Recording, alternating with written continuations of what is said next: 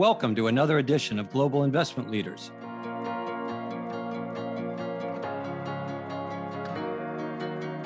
Welcome to Rosemont's Global Investment Leaders podcast.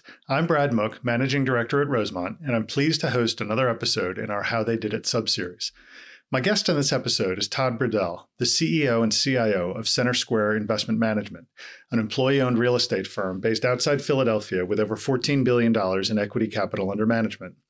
I've known Todd for about 14 years, initially through research and allocation work I did at SEI that resulted in a mandate for CenterSquare. CenterSquare is a great example of a firm that built itself organically into a successful specialist investment boutique. Today, the firm manages money for a range of institutional investors through a variety of public and private real estate strategies, and it's jointly owned by employees and its private equity partner, Level Minnick. Over its history, which dates back to 1987, it has navigated both functional and ownership succession through a sale of the firm, a management buyout, and rebranding. Todd and I discussed that journey, and Todd shares lots of insight into key decisions around common management and ownership dilemmas. I hope you enjoy our conversation. Well, hey, Todd, thanks for joining me today. I'm happy to have you with us. Brad, thank you for having me today. So we've known each other, probably 10 or 15 years, and principally through my work at SEI and the work your firm did for us managing domestic REIT portfolios in the SEI multi-manager funds. And I've always enjoyed working with your firm and speaking with you about the firm. And I think there's a lot that other investment leaders and participants can learn from your experiences and your perspectives. So thanks for being willing to hop on with me today and share some of that story. Excited to do so, Brad. Thank you. So I want to roll the clock back and look at the firm's evolution, but let's start with where CenterSquare is today. Can you provide a little context and describe what CenterSquare looks like and what it does? Yeah, sure. So CenterSquare today is a investment manager in global real estate investing. We execute across the public, private, debt, and equity spaces, both domestically and globally. But we're not all things to all people, right? So there's some things that we don't do. One of the largest areas of our business that's really a scaled strategy for us is on the listed REIT side. And then in addition to the listed REIT side, which is both global and domestic, we've got private equity and private debt strategies that are domestically focused here in the U.S. We manage about $14+ billion of equity capital on behalf of very like-minded institutions. Our team is roughly about 100 people. Offices in our headquarters is in Philadelphia, offices in New York, Los Angeles, Singapore, as well as London, that support our businesses either from an investment perspective or from a capital raising perspective. And the key thing for us is really meeting with clients and really working with them to understand their objectives and trying to be a solution provider, beyond just the strategy that we execute. And I think that's a key competency of ours.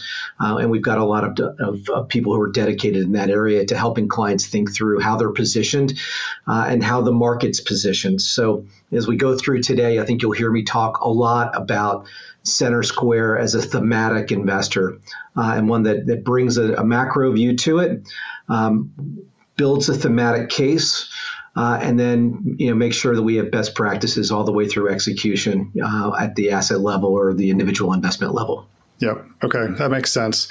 And I guess as you think about your partnerships with your clients and your ability to provide solutions, it helps to have a varied product set and multiple capabilities that you can bring to the table in terms of geographies and what types of investment vehicles and part of the spectrum of debt and equity and so forth. I suspect it hasn't always been that way. I'm pretty sure it hasn't always been that way. So maybe we can roll the clock back and just talk about how the firm started, when you came aboard, and what it looked like in those early days. Very, very different than it is today. I joined Brad in 1993. I was 2 years out of the Wharton School. A professor of mine Scott Erding had founded the firm in the late 1980s. I joined him a couple of years after I graduated, and the market was in the middle of the RTC liquidation. So that was the Resolution Trust Corporation. It was the last time, maybe the second to last time that we had a bit of a banking crisis. And the RTC was formed to effectively provide liquidity to the savings and loans. And it was a great time to buy real estate. At the time that I joined, we were $40 million of equity under management, but we had very thoughtful thematic as to investing in certain asset classes and certain markets that had higher growth, and a bit of a contrarian bent to us, as well as a value add bent. So the firm was very different. We were managing, at the time, just separate accounts.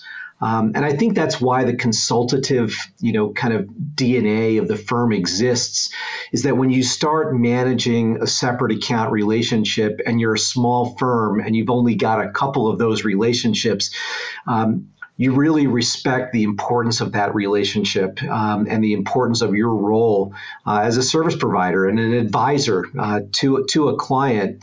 And you don't think about yourself as basically selling a strategy or selling a product.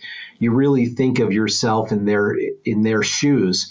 And I think that has remained consistent, over the past 30 plus years that I've been at the firm, is taking that client first approach in the way that we structure, just about everything that we do.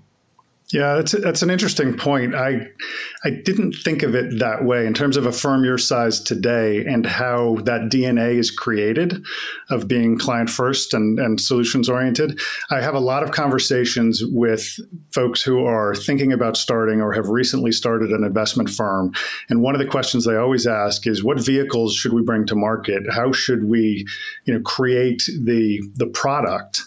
And I often tell them it's more important to focus on who you're going to be providing the product to, because they will tell you what your firm should look like and what your vehicles should look like. And that client first mentality is less about create something and push it into the marketplace as figure out what your clients need and fill that need and help. And I think that helps with growth through time too, because you'll develop your capabilities based on the demand that exists in the marketplace organically. It feels like that's what you've done at CenterSquare. You've had great vision and broadened the organization. We can walk through a lot of that, but it feels like it's always been a bit client-centric.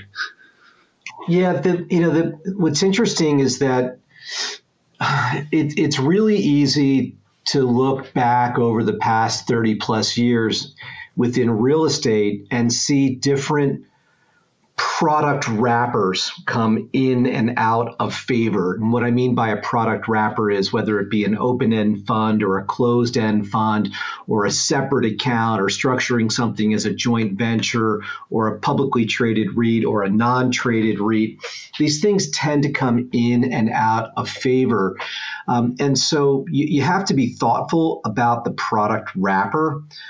Because it is the attachment point between your strategy and the client. And so it really does matter.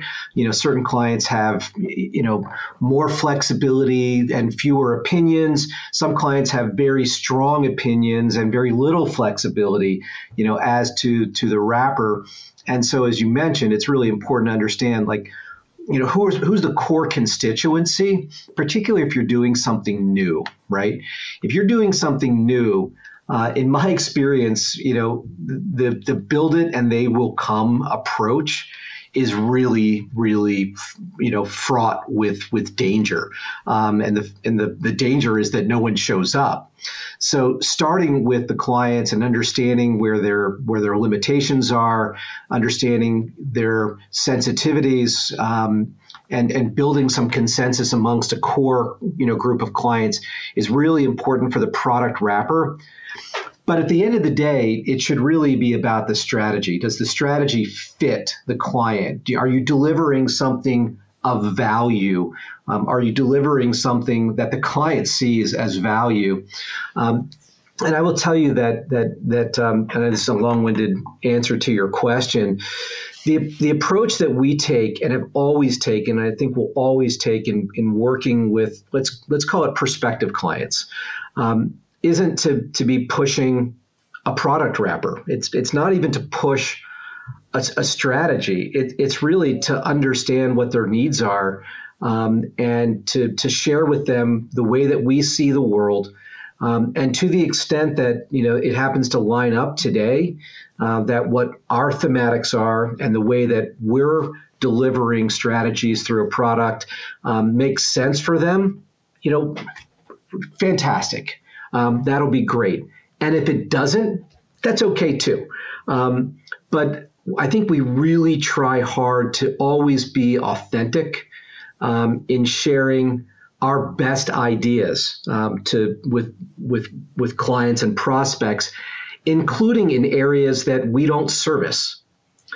So you may routinely hear me sharing, I think this is a really terrific investment strategy, and it's not one that CenterSquare offers. But I at least want the client to know the full range of our thinking, because it might be, because we've got a very informed view by being across, APAC, EMEA, as well as the Americas, and across, 15, 20 different property types, particularly from our listed side. Yeah, I always appreciated that, even though we were invested in Dean's domestic listed equity strategy. The insights and the investment decisions were always guided with a sense of context around what's going on in different asset classes within real estate, what's going on around the world in terms of different asset classes, and not just understanding what's moving, but understanding where opportunities sit. And not that you could always take advantage of them, certainly not in our strategy because of the limitations, but at least understanding that context and also having some intellectual capital that we could then bring back in the house and try to figure out was always very helpful. I'm curious about so there's this tug of war. You said clients have strong opinions about wrappers and different things. I know we had views on, well, maybe here's some things that perhaps could be done better or differently, or why don't you do it this way? You have to think in terms of how do you best deliver the investment idea, what the right wrapper is for the client, and how do you build and manage a business in a way that makes sense? Because if you gave every client everything they wanted, you'd be going in a million different directions. At some point, you need to consolidate that into a commercial structure. Yeah, and as we've gained scale, Brad, we've been able to add multiple vehicles, let's call them the product wrapper again, to a particular strategy. Right. So I'm looking at, one of our strategies today, we launched in a separate account. We've now taken that through with having a second separate account.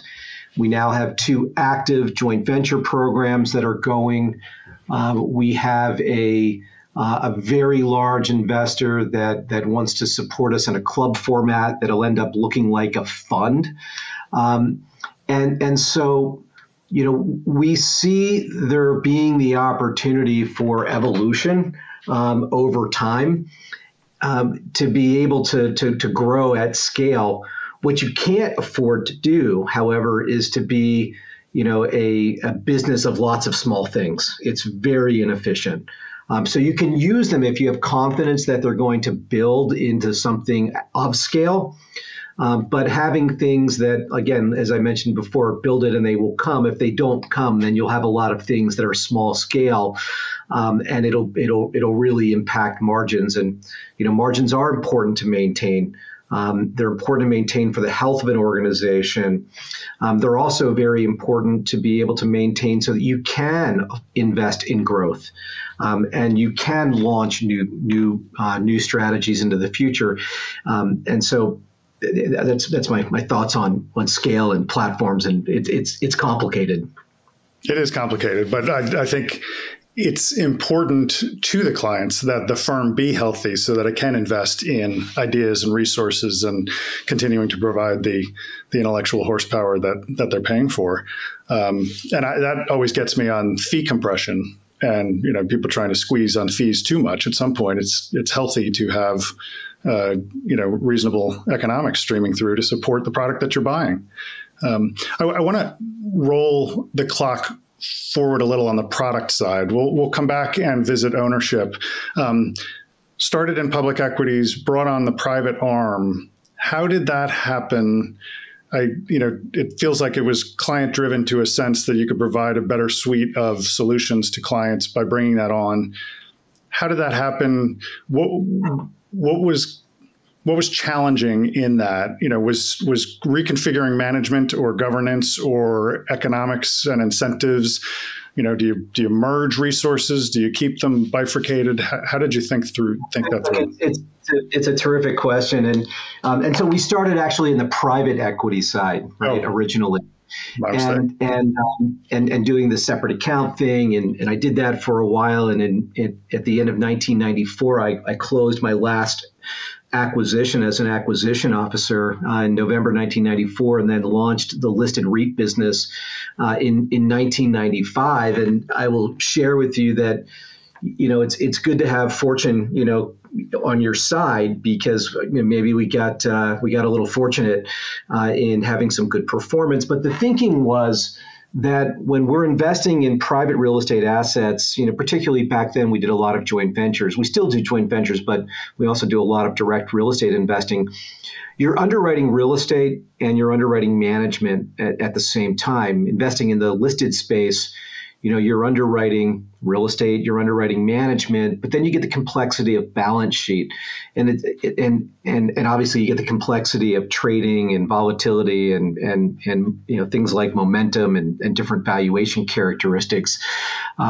But the evolution of the business, I think from the very beginning, once we launched the listed REIT business, was to make sure that we created dedicated teams. And let me bring this forward, because the topic of alignment and organization is really near and dear to me.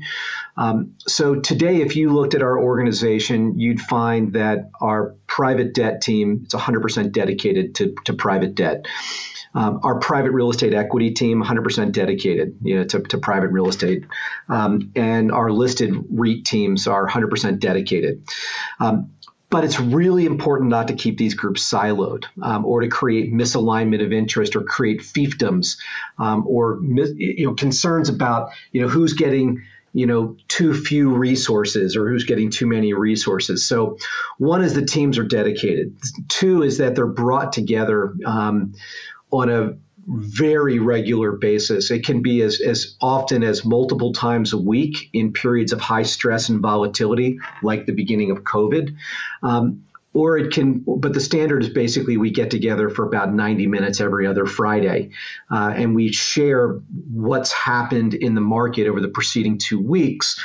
And we bring in some outside people to that, whether it be, a PhD economist who's on our board, or a former CEO of a public REIT, or the former head of a consulting firm, at Hamilton Lane, or the former head of real estate investing in a public pension fund. And we just talk. That's it. The objective is to just talk through in a very structured way what we've seen over the last 2 weeks. So that helps bring us together. The other thing is that we have subject matter experts that effectively cross over the investment committees that we have, particularly for the private side. So the investment committees on our private real estate debt include someone from our private real estate equity team, and it includes someone who's got more of a macro view. Coming from the REIT side, or working with me on a kind of a senior investment strategist person. And the same thing is true on the equity side. We've got a debt person who's on those. So we cross-fertilize the investment committees in a way that hopefully brings everybody together. We do the same thing with alignment of interest, right? Where the firm is owned, and I know we'll talk about ownership and stuff like that in a minute, but ownership and carry, are I think appropriately mixed across the teams, so that one team is actually rooting for the other team to win and not feeling jealous of resources. Look, the reality is that not all of our strategies are going to be in favor at any particular point in time.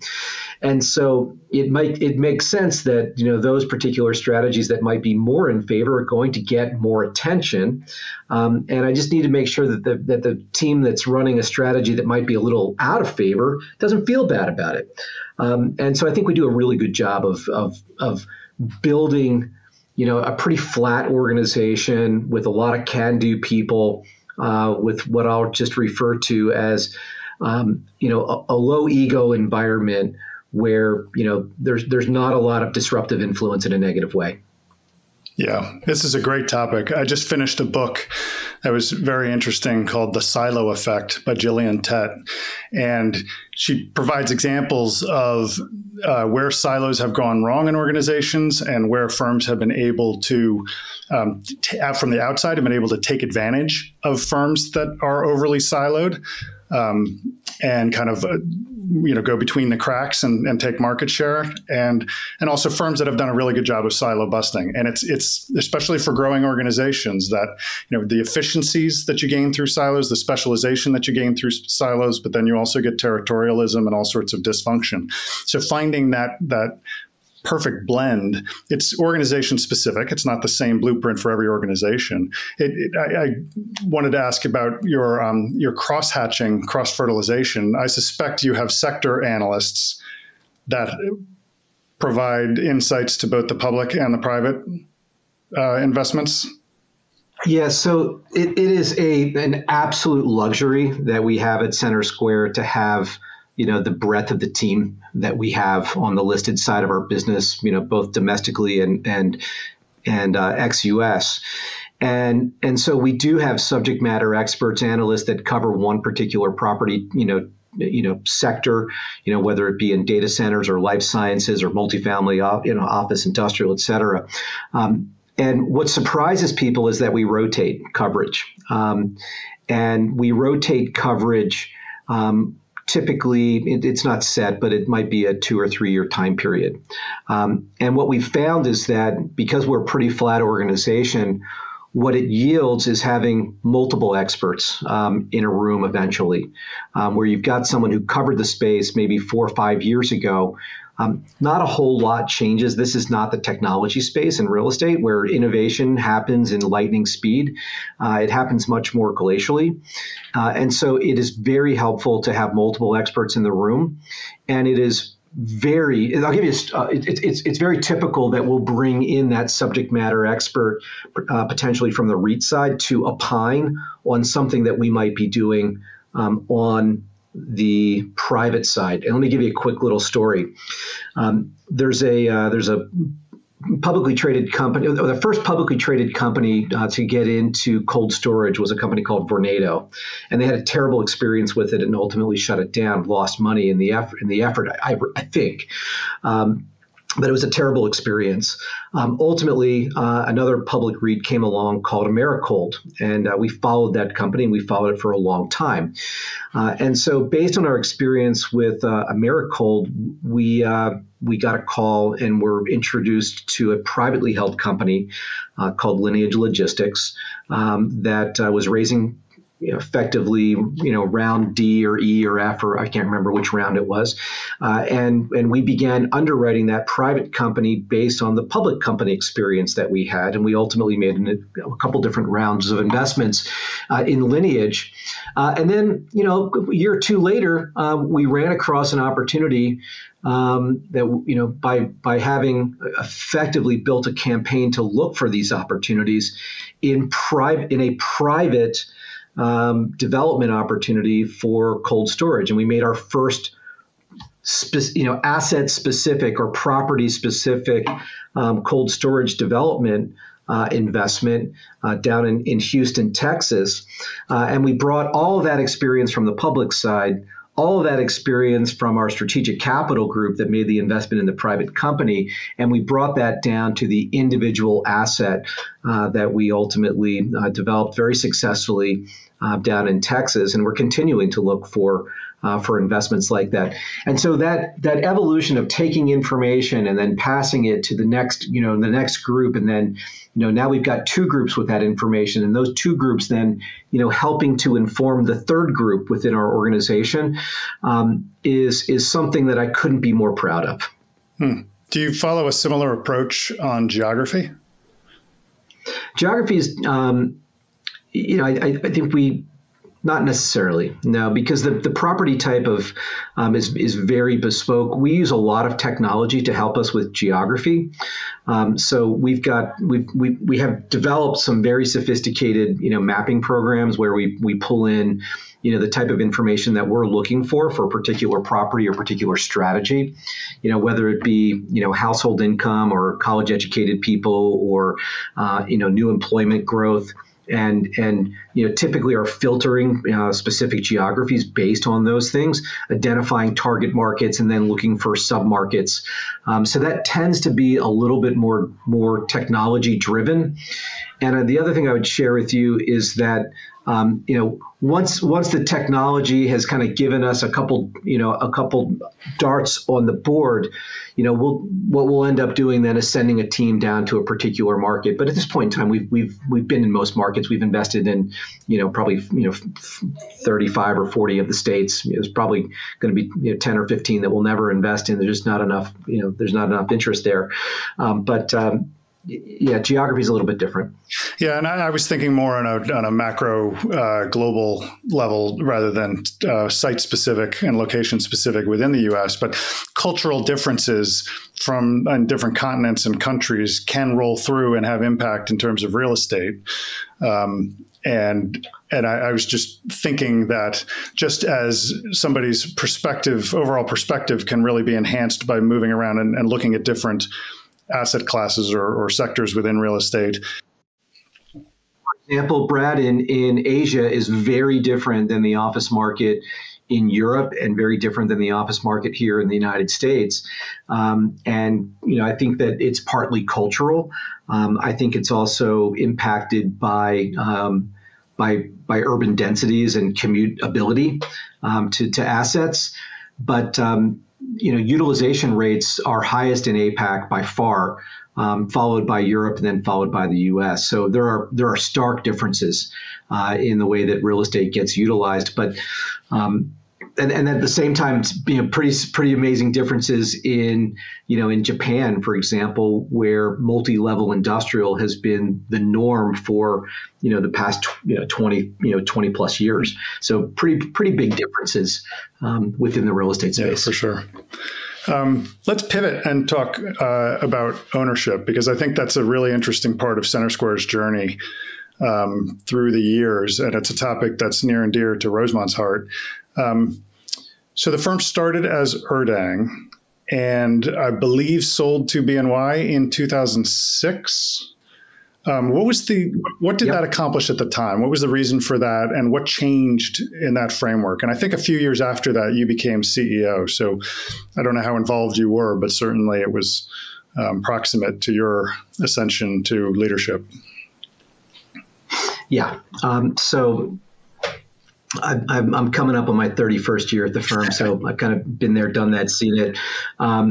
So we started off as a firm that was 100% owned by its founder. And the first major evolution was sharing that ownership across, another 4 individuals. And then I think it ultimately ended up at 7 or 8 individuals. And at the time that we engaged in a transaction with the Bank of New York, we weren't running a process, but at least 2 of my partners were in their 60s and were looking for, a liquidity event. And that liquidity event couldn't be financed by the remaining partners who were younger, including myself, who was the youngest partner.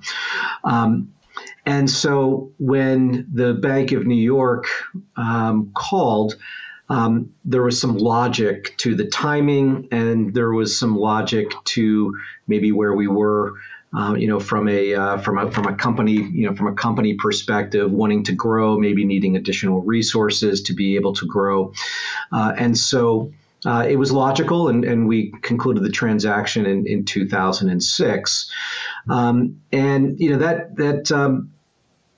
That experience, I think helped solidify for me, differences, because I'd only really been at small organizations, and now I'm at a large organization, and I got a glimpse into how larger organizations work, frankly, a year or two after the global financial crisis settled out, it became clear to me that, I think where my DNA is probably more in a more entrepreneurial kind of smaller firm setting, where it's a little bit more of a roll your sleeves up, make decisions with the information that you have in front of you, and you don't need to go back and try to fill up the rest of a document with 90 to 100%. You've got to rely on the available information to make a decision. And so it made sense for us to seek a buyout, which we ultimately did in the beginning of 2018. And so along the way, effectively, we did our transaction with BNY Mellon in 2006, and my partners effectively retired at the end of their contracts, which were 5-year contracts.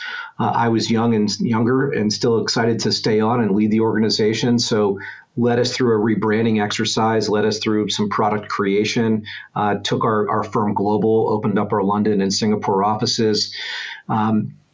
And then ultimately, recognized that, perhaps a management buyout would be the best course for both the Bank of New York and for CenterSquare. And you got it done, which is remarkable. But how did BNY agree with you on, CenterSquare should be its own entity, or did you have to claw your way out? Well, they owned 100% of the company, so they ultimately had to agree, because the one thing I know for certain is that you can't force anybody to sell something to you that they don't want to sell to you. And so understanding that, from my perspective, really shaped the approach that we took. And I knew from the very beginning that we had to take a very reasoned, disciplined, patient, and mature approach in order to achieve what we wanted. And we needed to make sure that that BNY Mellon achieved what they wanted, out of the transaction. So there were changes that were happening, within the Bank of New York. And I think the timing lined up well for us to be able to achieve what we wanted at the same time that, they could achieve what they wanted. So nobody can force anything. I remember, instead of thinking of it as, mom and dad getting a divorce, we basically said, hey, the kids want to move out of the basement. And using that analogy as a way of making sure that everybody understood that this is going to be a positive for everybody. Right. And did you have a sense of what you wanted the other side to look like when you went into this process, or did you just know that you wanted change, you wanted separation, independence? I'm thinking in terms of how you went about the process, and whether you had partners on standby or you had to go out and look for a partner. How did that process work? Well, I didn't know exactly how to do it. I wasn't exactly sure that I could get it done. And I think that there was some skepticism in some of the people that I talked to that we would be able to get it done. But, ultimately, we ended up, hiring a banker that frankly was recommended by Rosemont. I'm not sure that you know that fact, but it was a banker that was recommended by your firm. And they introduced us to about a dozen people, and we had 5 or 6 of them who were very interested, and we picked a group, Level Minnick Partners, that I think has been an absolute joy to work with, and couldn't be happier with the decision that we made. But we didn't know them ahead of time, and so we were ultimately introduced through a banker But because the process took so long with the management buyout from BNY Mellon, we had plenty of time to get to know them. And the thing that I remember, is that they would just continue to call and say, and I would continue to say, I don't have any updates. And they're like, that's okay. We can just talk about the weather for now. And they just wanted us to know that they remained engaged. And I thought that was really helpful. And the thing that I share with everyone is that as a partner, where we're effectively married, you could say that today, they were the same person that we dated prior to signing. So the character, all those things that you look for, whilst dating, held true, to this day. Yeah, interesting. They are proximate to you, just down the road. Did that play a role at all in your decision process or their interest? And with retrospect, has that been a good thing, or would a little more distance be helpful at times? Well, it's funny. I probably underwrote it in the beginning as a bit of a negative. I was like, wait a second, do I really want someone, my partner, 5 miles from my office? But no, it's been great. It's absolutely been great. So any concern that I might have had, it was a very minor concern, and the ability to grab a quick breakfast or coffee, with them, in a very easy way.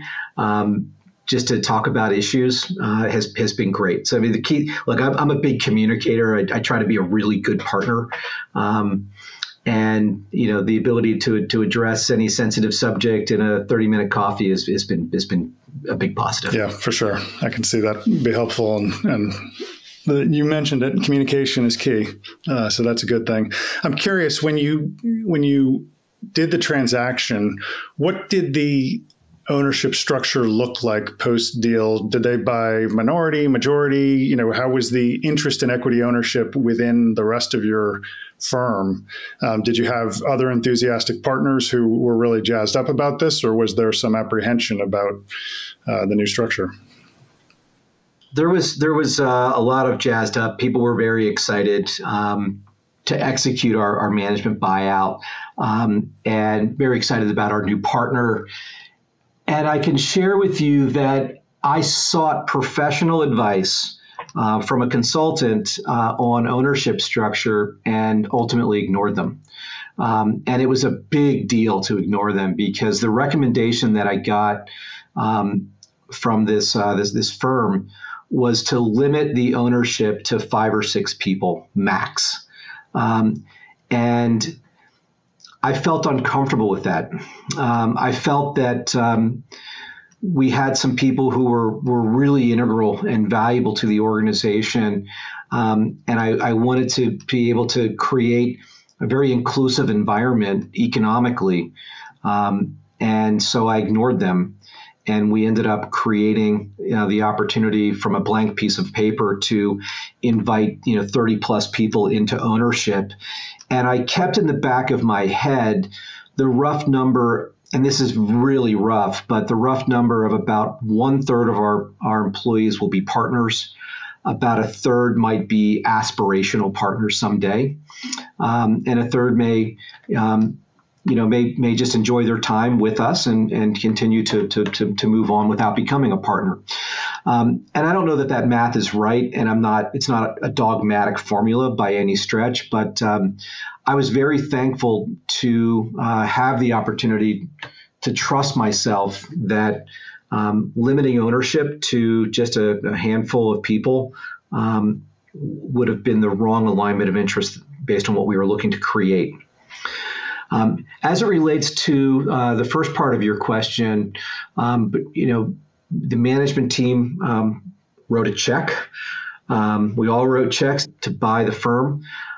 We used a little bit of leverage, but it was very modest. I'm not a big fan of leverage in businesses like this. And so we might have been able to have done a levered management buyout without a partner, but it would have boxed us in every corner possible.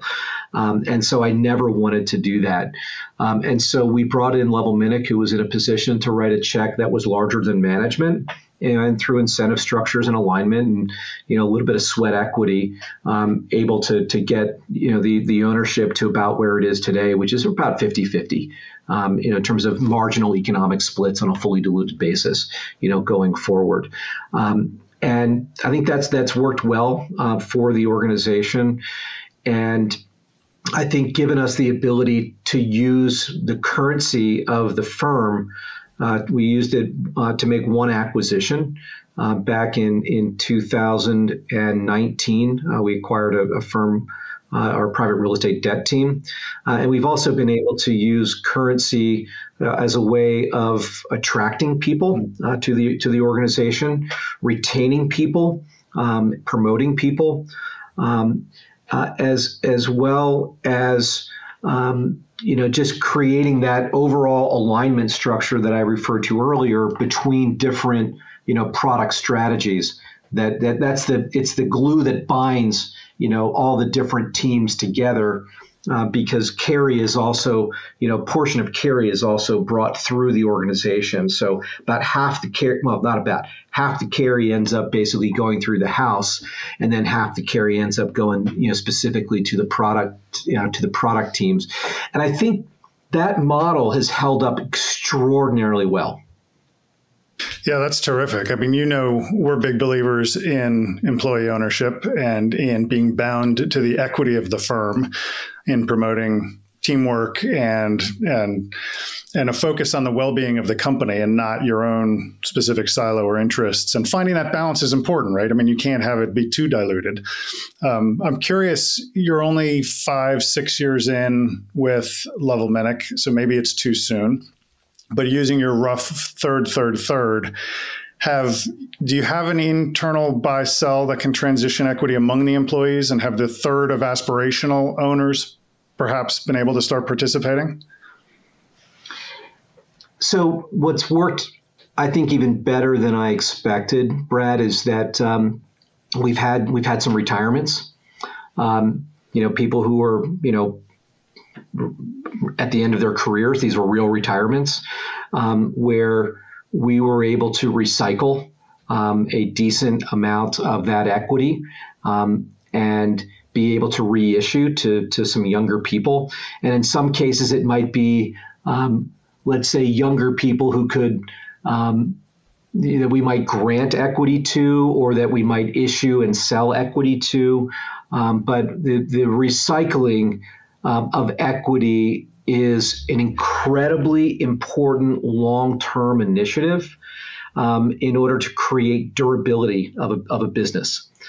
So you've got to have the ability to have that equity ultimately, stay within management and be reutilized. And I'm very thankful that we've been able to do that so far. Yeah, that's great. And I'm sure that you have an eye on the horizon that at some point Level Minick may need an exit. Maybe they find a way to stay on, or maybe you have to think about the other side of that. And do you have early thoughts on that, or is it kind of we'll figure it out when we get there? Well, I've shared this with lots of folks. If I could sign a document and have Level Minick stay on for the next 10 or 15 years through the end of my career, we've had such an enjoyable experience with them that if we could get that document to me by the end of the day, I'd sign it because they've been a terrific partner. But the reality is that we are in a fund structure, and we'll ultimately need to provide some type of liquidity unless there's something else that comes along that on their side that allows them to extend that liquidity into the future. And I don't want to speak for them as to what might be up their sleeves in terms of liquidity options. But A, they've been a terrific partner. B, there's a reality that unless there's some plan B, plan A is that there will ultimately be some type of liquidity event, that will be necessary to recapitalize the company. And I'm not afraid of that. I look forward to it. I look forward to, to basically being in a position to provide that capital back to Level Minic with a big, grin on my face and a hearty thank you for what they have provided, to the organization at a critical point in time in separating from Bank of New York and, and getting, allowing us to continue to grow over the last, 6 years. Those options, I think are pretty vast. And I will share a Jim Minnick quote with you, which is that successful companies have lots of options. And I'd like to think of us as a successful company, and I think we'll have lots of options. Yeah, that's fair. That's a good quote. Nice way to look at it. And I think they have played an important role in what you've been able to accomplish. I think it's a great story of buying yourselves out and being able to embark on this path. I'm curious, just changing gears for a minute, and we'll wrap up in a few minutes. I just want to get your perspective on a thing or two. What did you learn from COVID, both in terms of running your business and real estate in general? Any takeaways that have come out of that have changed the way you think about the world or running a business? I haven't thought about COVID in a while, which I think we should all be blessed that we don't think about it as often as we did at the time. I think the first thing is just how proud I am of our team. And, Brad, I've been here for 31 years, and we've never had an existential risk like this outside of 9/11, which I also remember quite well. And this team, comes together unlike anything I've ever seen. We had, 2-a-days, morning management meetings and end of day management meetings. And we did the same thing that lots of firms did. And I think this was true for many, many, many firms, probably most firms. We adapted rapidly to a work from home environment. We cared for one another in a way that is outside of the scope of normal, time periods. There was a great degree of care that people had for one another, and we innovated during that time period. We didn't just sit back. We actually innovated. And one of the things that we did is we recognized that the IPO market for private real estate companies, would effectively be shut off. We didn't realize it would be shut off this long for the public REIT market. But we ended up going to clients and saying, we think there's going to be a really terrific opportunity to help capitalize some of these really terrific privately held companies that want to go public but are pushed back a couple of years. Let's form up some capital, put some clubs together, and go hunting. And so our entire strategic capital group basically came together in the first few months of COVID because we didn't just sit back. We felt confident in our capabilities really quickly, right? Things weren't falling off the bus. Doors weren't flying out of airplanes. We had a confidence in ourselves and our ability to say, what can we do that's new and that's innovative? And the innovation that we had was amazing. We updated our databases on the REIT side. We did COVID scores, and then frankly by June of 2020, we were doing vaccine scores, which basically meant it was just a quick rating system, right? Ask the analyst, scale of 1 to 10. Your company is going to do poorly, because of COVID, or your company is going to do well because of the vaccine, and we were able to incorporate those into decision making. COVID was one of our best alpha years ever, from a relative to benchmark. So, I think we learned that when we're tested, we have a lot of care for one another, and we can also be innovative. Yeah, interesting. I'm also curious about your view on the size of your organization in the industry landscape. So my thinking's evolved on this a little bit, but I'm curious as to yours. You have consolidation and scale. For some, see that as the be-all, end-all. Small specialists. You've certainly, at the size you are, hopefully, knock on wood, don't have to worry about existential risk the same way a small firm, small asset-based, single-engine plane might have to worry about. But I'm sure it's something that goes through your mind, keeping the organization resilient and being able to take advantage of opportunities and where you fit in the competitive space. So I'm curious what your thoughts are. And this was absolutely critical to our thinking when we did our management buyout. So it's easier if I'm using hands, but I know this is audio only. Our industry is defined by the way that we define it is a barbell. At one end of the barbell, you've got the very, very large firms that are, corporately owned, whether it be Blackstone or some of the insurance companies, Prudential, Brookfield, et cetera. And on the other end of the spectrum, as you described, a great number of small firms that are typically characterized by being founder-led, single strategy, and may be light in regard to succession planning, maybe light also with regard to thinking about alignment of interests and capturing margin long term and building a platform. They tend to all look about the same. They've been successful entrepreneurs who have difficulty moving to the next level. And CenterSquare is squarely in the middle between these two spheres at either end of the barbell, and we like it that way. And we like it that way, even though it's a little bit vacuous.